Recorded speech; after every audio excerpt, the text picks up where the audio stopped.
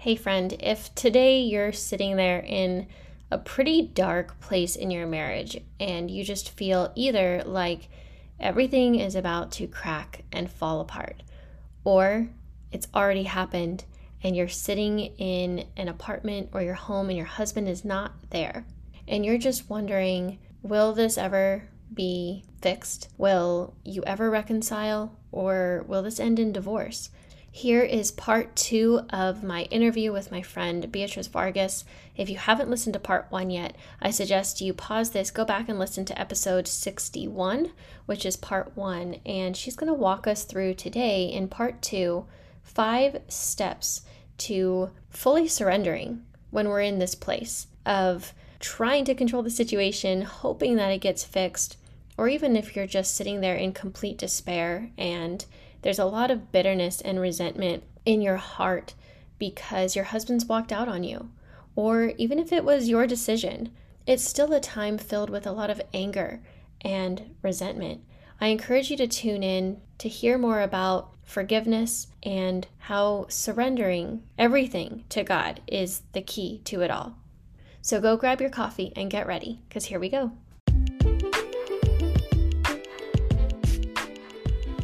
This isn't a game of ding dong ditch, and don't worry, I'm not a solar panel salesman. I'm just here to see you, friend. Whether you have spit up stains and cluttered counters, or you're still in your heels from work and just getting dinner started, take a minute and come sit with me. Welcome to the Jar Podcast with your host Lydia, certified teacher, homeschool boy mom, oh Lord help me, and marriage ministry leader, bringing you tough lessons from my own journey to soul health and wholeness.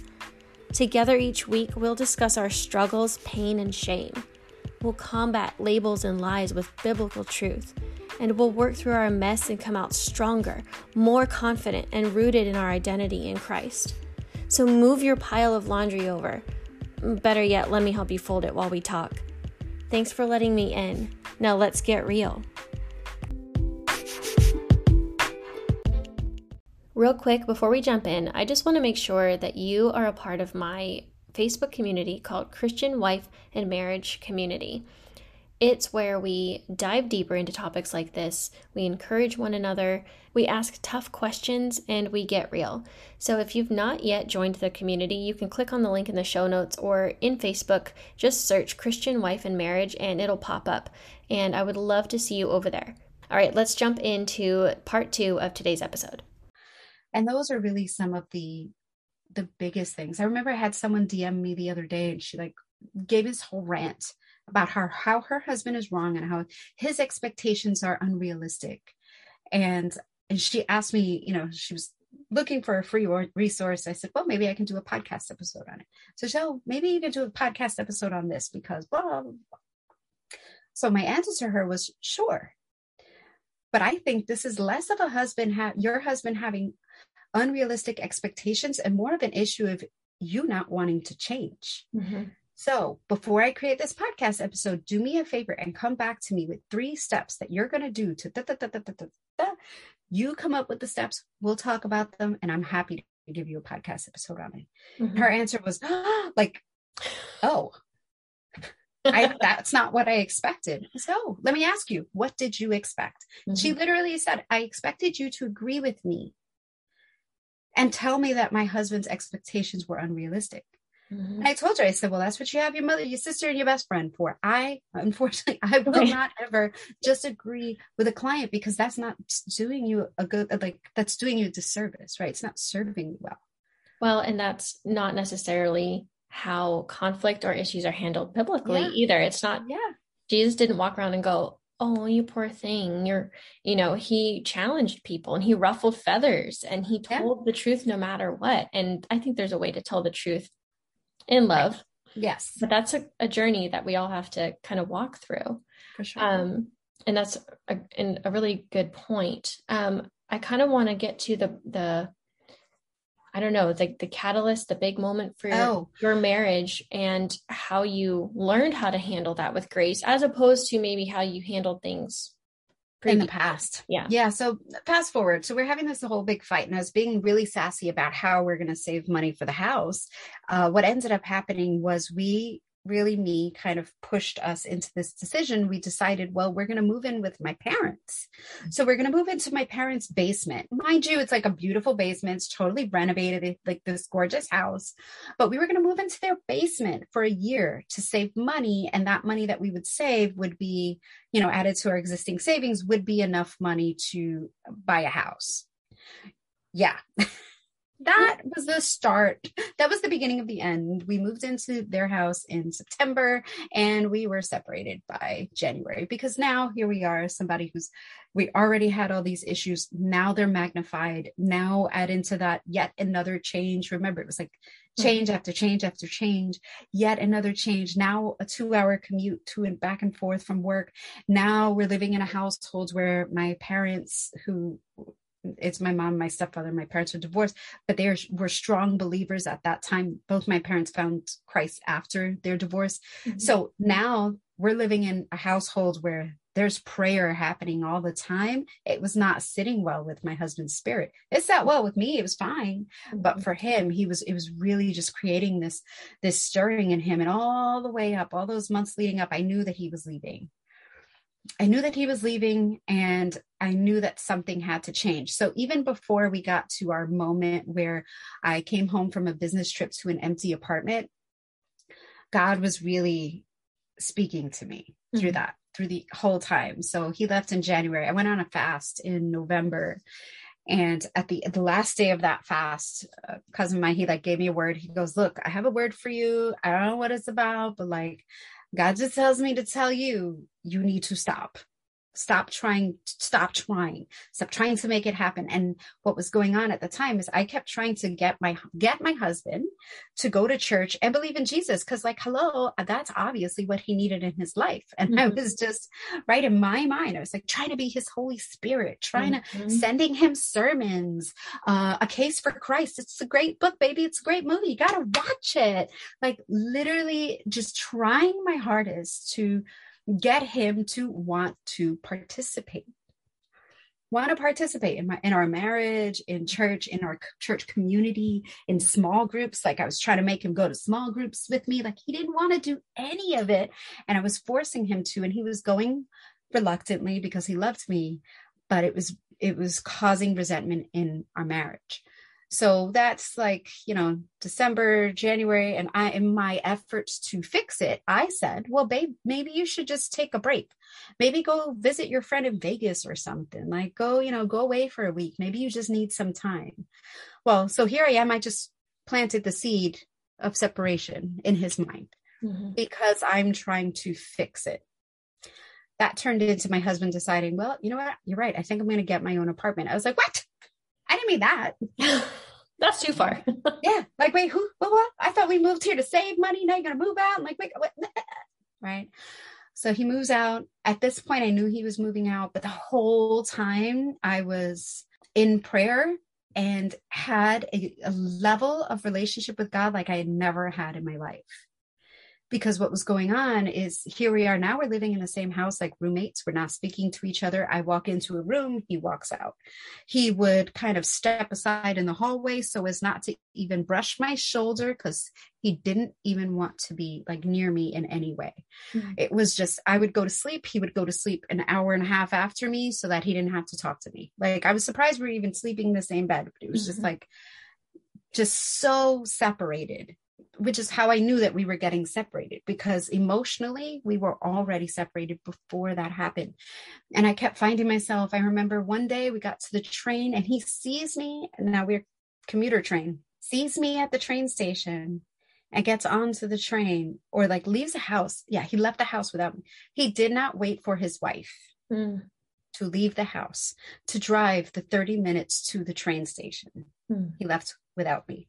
And that just broke me. And on the 30 minutes there, I was praying with such a ferocity, God, I cannot, what do I do? I cannot take it. I didn't know what to do. Just tears and tears. And I saw him on the train and I sat next to him and we rode the train in silence. And like I said, eventually he ended up leaving. But when all this time really that I was in such intense prayer before he left, that's when God was speaking to me and kind of letting me know, even before he left, okay, this is what you got to do. This is, this is how you should handle this. And so even before we were separated, I was treating him with grace because God was, I would get a check. I would get a check in my spirit every time I drive home, and I'd sit in my car and I'd argue with God, and I'd be like, okay, you know what I'm feeling and thinking right now. And you know what I'm going to say when I walk in there, right? Because God knows our thoughts and he knows our heart. And I would take all that and I would say, God, like, I surrender it. Just take all of it. Just take it out. And I would ask him, like, please fill me with your grace, like, fill me with your words, because my words are not going to be kind. So please, like, I just needed just a little bit to get through, the few hours before we had to get to bed that night. And this was every night. I would do this before I come home. So by the time I came home, to this empty apartment, because that day was move day, and I broke down into a puddle on the floor, I knew God was with me, but I knew that it was going to be okay. And at that time, God has spoken a word over me where he said, like, you'll be back together by September. So in 9 months, this was January, and God was very clear, you'll be back together by September. And I remember telling my mom, God told me we're going to be back together by September. And my mom was like, oh, honey, like, oh, you poor thing. And I'm like, I'm just telling you what God told me. I'm not making this up. Why would I say September? Right. And sure enough, by September, we were back together, but that's not without a lot of him and me, and like the prayer, the wishing. The big thing is I would wish or pray. I would pray to God for a new man, because biblically my husband was an unbeliever and he walked out on me. He abandoned me. So biblically it says in the Bible that I was free to let him go, and that I was free, like I was free of this covenant. And that's what my pastor told me. And I was like, okay, I'm free of this covenant. And so I started to pray for a new man, because I was like, well, I don't want to be alone forever. And then God started to put on my heart. He said, I'm going to give you a new man, but he's going to be the same one. Isn't it ironic how when we learn to listen to God, he tells us things, and it's often in those darkest moments, in the quiet of the car, in those moments where we tried everything we could to fix it, to fix him, to fix ourselves, to take control of a situation. And it's only when we've learned the hard way sometimes, not that we have to, but even when we learn the hard way, he is there telling us these things. For you, it was that he is going to give you a new man, but it's going to be the same one. For me, it was praying over my husband for him to spiritually wake up, to come to life and not be able to sleep. And he texts me right then, I can't sleep. And there's like these coincidences that line up where we learn to listen to the Holy Spirit, to him moving. When you said that you felt the Holy Spirit, it wasn't you, that it was the Holy Spirit. He's constantly trying to draw our hearts closer to him, to help us have the grace that we need to walk through these things, because without grace to walk through these moments, I mean, it can end up completely destructive, catastrophic, to the marriage, to people around us, and ultimately to ourselves. And so hearing you talk about these moments from, way beforehand, and then during, and then as you are coming back together, I'm sure that made a difference. So how did that, when you started to reconcile, how did he and you decide to come back together, differently than you had started? Well, the crazy thing is I didn't decide to come back differently, because I certainly had learned a lot about giving him grace, right? Mm-hmm. But I was hurt and I was angry. And for me, getting back together with him was more of an obedience issue, because God told me that we would be back together at this time. And this is the time that my husband came back. So to me, it was like, okay, God, this is what you said. I was just kind of going along with it, because that's what God told me. But my heart wasn't healed of all that pain that he had just put me through, you know? And so I said, okay, yes, you know, I moved back in. I try to reconcile. Obviously, I still love my husband and I still wanted our marriage to work. But what happened the first few months that we were back together was that I was so angry and hurtful, like hurted, not hurtful. Yeah, hurtful. I was hurtful too. I just was holding on to so much unforgiveness. I think I was saying that I was forgiving him, but I wasn't truly forgiving him, right? I was like still holding on to the right to say you hurt me. Right. And it was a really painful time for me. It was like, there was one point where I was cleaning the apartment and I found ticket stubs for a concert that happened while we were separated. And it was 2 ticket stubs to his favorite band. So I knew, oh, he must have gone out on a date. I'm like, oh my gosh, that was a disaster. Like how he was greeted that night when he came home. But it was so bad that finally I started to break down. I said, God, you didn't save my marriage for this. It's worse now than it was before. What was all that for? And then I felt God say that you need to surrender it. And I was like, oh. And I realized that I had to surrender all that pain, that hurt, that anger, like all this unforgiveness that I was holding on to, that I was just, for me, forgiveness was just a word, but I wasn't truly understanding what it meant. And it wasn't until that moment that it was literally on my knees crying. And I was just like, God, I cannot take it anymore. Please, like, just take it from me. I surrender it all to you. And at that moment, I felt like a weight was lifted from my shoulders, like a physical weight. And I just was like, wow. And my marriage was never the same after that, from that one moment.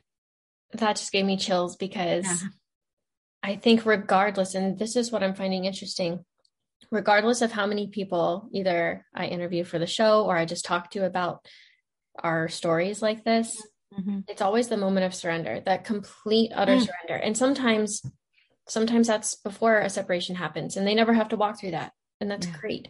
Sometimes it's, for me, during our separation and to the point of just accepting whatever the circumstance, outcome, storyline would be. And that was right before we started to reconcile. And for you, it was after reconciliation, but you still got to that point of surrender.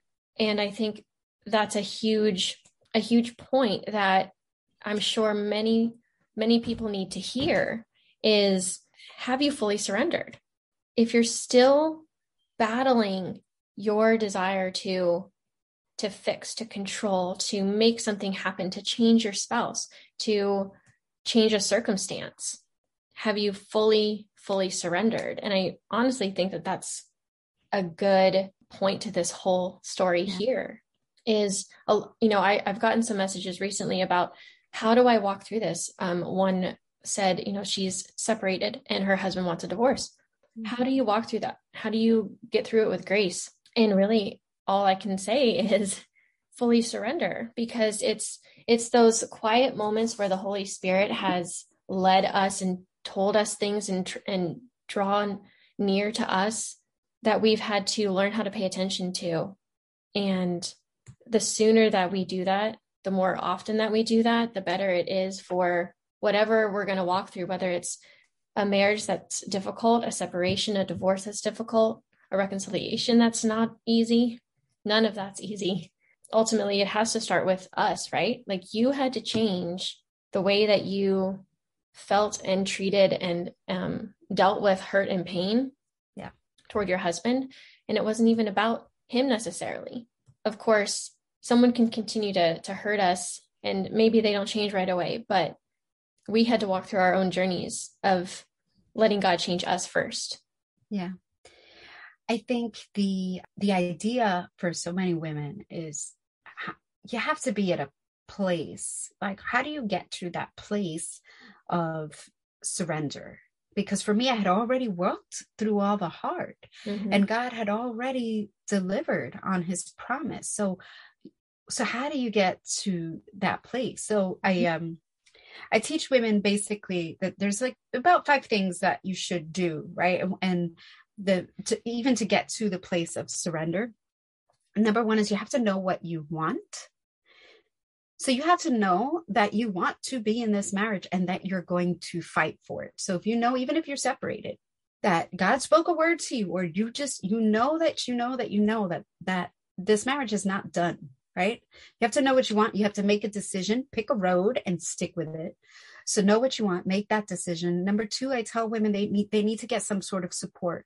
So whether that is from, a coach or friends or whatever, the important thing with the support is that support has to be somebody who is not going to be afraid, who's not going to shy away from calling them out and giving them loving correction. So if your mom is a person who can call you out and give you loving correction, great, then that's a great person for you. But which is why sometimes it should be a coach or a third party person. So the important part you want about this person is not only so that they're going to be someone who will call you out or who will give you loving correction, but it needs to also be someone who is not going to judge you or your husband for any of the things going on.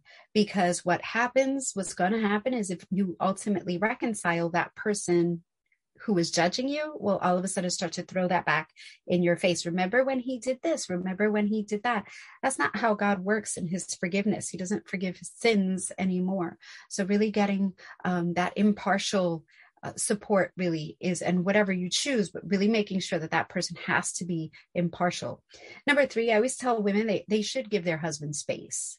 So if he's asking for a separation, like, it sounds counterintuitive to say, okay, but really what he's saying is he needs space. And a lot of times it's God saying, let me deal with it. I'm actually trying to take you out of the equation right now because you keep meddling in. At least that's what was happening to me. And I find that is what's actually happening for a lot of other people. So by giving him his space, you're showing him that you're respecting his boundaries. And we're starting to go into that thing where we're actually showing our husbands that we do respect him, even though we say we do, we may not always be showing him that we do. So by giving him that space, it's actually starting to show him that we respect him. Number 5, I say we show him the love of Jesus. So what does that mean? In times where you're really in conflict with your husband, maybe you're in the middle of separation, divorce, all these things, maybe you find out he cheated, right? Like, I've heard all the stories now at this point. Jesus loved us no matter what, even when we were sinners.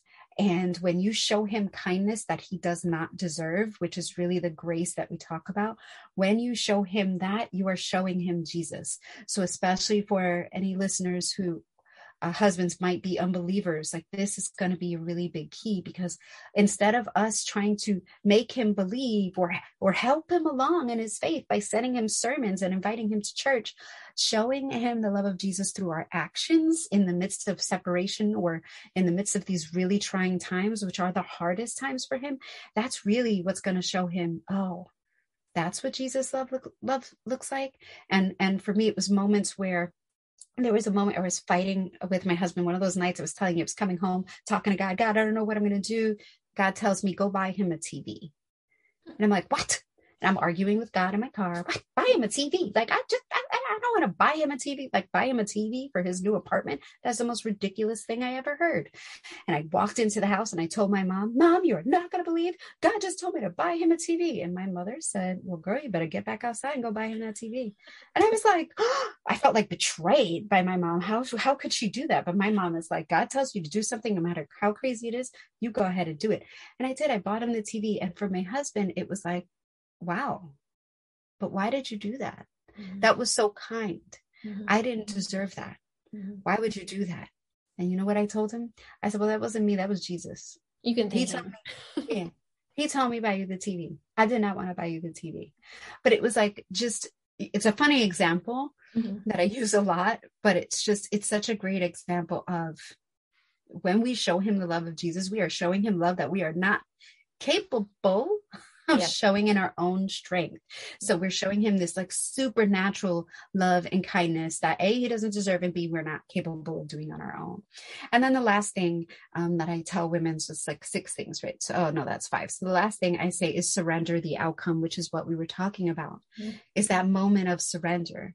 So all this time, you're getting in your word and you're praying about it. And obviously this is all assuming that you've already been in prayer about it and you're already hearing from God about it, right? Like that should be like, before you get to step one, you have to do that. But assuming that you're already doing that before you can even come to this point of surrender, these are the things that I think really make a huge difference. And then that's that point of surrender, like that's the not just the cherry on top, because like you said, everyone you talk to that talks about this place of reconciliation, but like that's the place where the change happens. Yeah. But I believe in doing these other actions, that's how God starts to work on your heart to create that change, to get you to that place. And I'm sure, I've heard your story before, and thinking of the other stories that you've heard, a lot of the things that you hear are these steps, right? Like women making a decision, they're going to fight for their marriage, making a decision or getting support in some way, shape or form, going out there and giving him his space, and then going out there and showing him the love of Jesus, which then after all that brings them to this place of, okay, now I surrender. And once you surrender that outcome, that's when God says, okay, now that you're not trying to control it anymore, now I can take it and put my blessing on it. I love that. And I think it's broken down really well. And I would say to number 3 about giving space, I was just asked recently if my separation was necessary. And all I can really say to that is it has to be out of obedience. It's not just, oh, I'm going to give him space, so I'm going to leave, or he needs space. Okay, we should separate it anytime it gets hard. It's right. When you're walking in obedience and you've made the decision to still show love toward him, like you said, it's not space taken in anger or space taken as, a means to an end of I'm going to get what I want. If it's his choice, or if that's what's necessary and you have listened to God and he's going to put you in your separate corners and deal with you separately so that you can come back together, well, then it can be a useful tool. But I love that you also mentioned the love of Jesus, because I know that can only come from understanding how loved we are individually by him, and how he died for our sins too. And it's so much easier to show that love to the other person when we have that understanding for ourselves. And it has to start with understanding that on our own. Also, I want to say about giving him space is it's funny because initially we think give him space, that means separate. But also what I mean by give him space is emotionally. So that, like you said, that does not mean you need to jump to separation. Right. You could make your marriage better living in the same house. I mean, that's probably the best thing for all parties involved, but it means emotionally allow him the emotional space. I had earlier in my story told you how when my husband would retreat, I would cling to him even more. What was happening was I was actually making an idol of my marriage. And so for me in our situation, I think God used that separation for me to see my marriage should not be an idol. So hopefully you, the listener, does not have to go through that. Right. For this reconciliation to come. So yes, I thank you for clarifying that and also making me realize that, let me clarify my point. It's not giving us license, because I know a lot of people who be like, oh, she said it on the show, that's license for me to separate. It's not license to separate. It's like you said, it comes in as an act of obedience, but really it's more about this emotional, understanding that it also being part of that surrendering the outcome, understanding that your marriage is not the idol. Exactly. Because once you make it an idol, God will take away idols really quickly. Real quick. We don't want our idols, our marriage to be taken away. Like, don't make it an idol. Don't make the love that you have for your husband. I mean, that's biblical. God says that, as women, we are going to desire our husbands. God created us that way, and that's okay. He understands that about us. Like he there's grace for that, but there's a difference between that and worshiping almost the idea of having a successful marriage, if you will. Exactly. Well, thank you, Beatrice, for sharing all of that. I know it's not always easy sharing our parts of our story that we didn't intend on being there. Yeah. And if we still had an option, maybe wouldn't have wanted to include in our story. But I love how just the message of God pursuing you Yeah. was woven all throughout. And I just hope that listeners hear the hope throughout your story and that they can know that it's available to them too. And if they've been feeling those little Holy Spirit moments, that they can turn their hearts towards him and allow him to change them first and foremost. And so thank you so much for that. And tell my listeners where they can find you and hear more about you.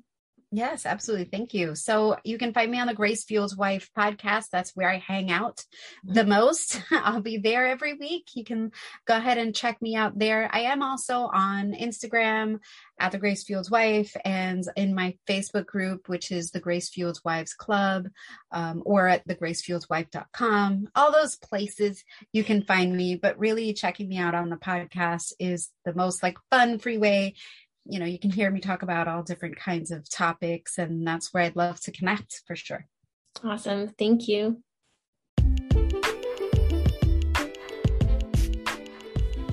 2 Corinthians chapter 4, verse 15.